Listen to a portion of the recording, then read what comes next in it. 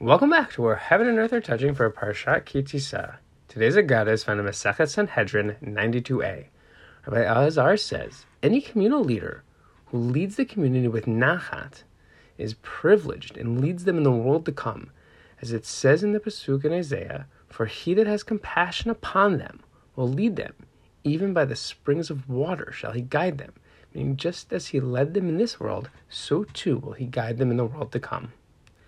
In the ongoing quest to become a good leader, or recognize a good leader, or simply to improve one's leadership ability, we can pick up an interesting tidbit on how to achieve that aim.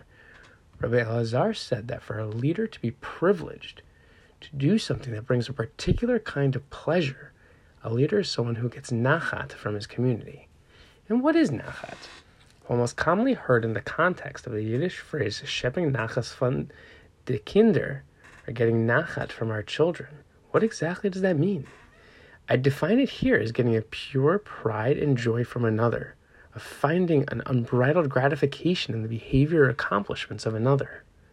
Therefore, we see that Rabbi Elazar is teaching the privileged leader, one who will be the eternal leader, is the one who can have a deep appreciation for the group he is leading that manifests in leading them with that attachment and care.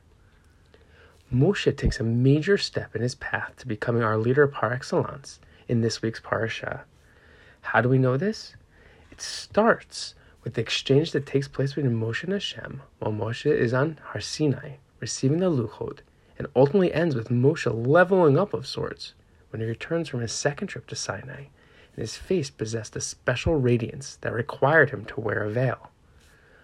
While Moshe is there on Sinai, Hashem says to Moshe in Parak 32 that he must leave the mountain and return to camp because Amcha, your people that you brought out of Egypt, are acting wrongly. When Hashem finishes speaking, a few Pasukim later, Moshe then says, wait, don't let your anger go against Amcha, your people that you brought out of Egypt. After Moshe finishes speaking, the Pasuk then says that Hashem rescinded the impending punishment for Amo, his nation. What's going on here?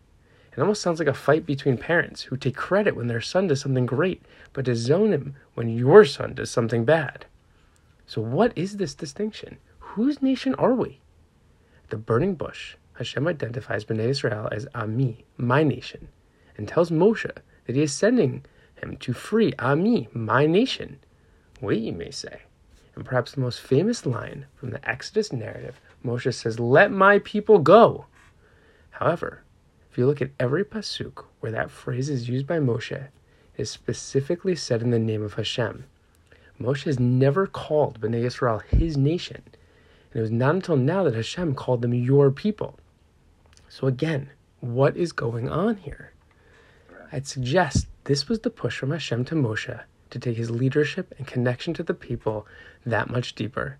Chet HaEgel, the golden calf, was a new kind of challenge for Moshe. Until now, Hashem had been angered by the nation's actions before, but there had never been this kind of rebellion against Hashem as the one and only God of the people. Moshe would truly need to be the intermediary to save his people at that moment, the people that he had been leading out of Egypt, that he would need to begin to have nachat in his leadership with.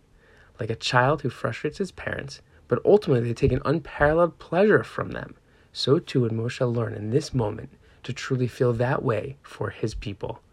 And once doing so, that was why, after speaking face to face with a new understanding, and on the second trip to Sinai, once Moshe was speaking to Hashem, upon fully realizing his capabilities for himself and for leading Hashem's nation, did his face begin to give off a holy radiance, and the people could similarly appreciate their leader, the one who had nachat for them in a new way. From here, we learn a deep lesson in both leadership and how to connect with others. Find the nachat in the relationship.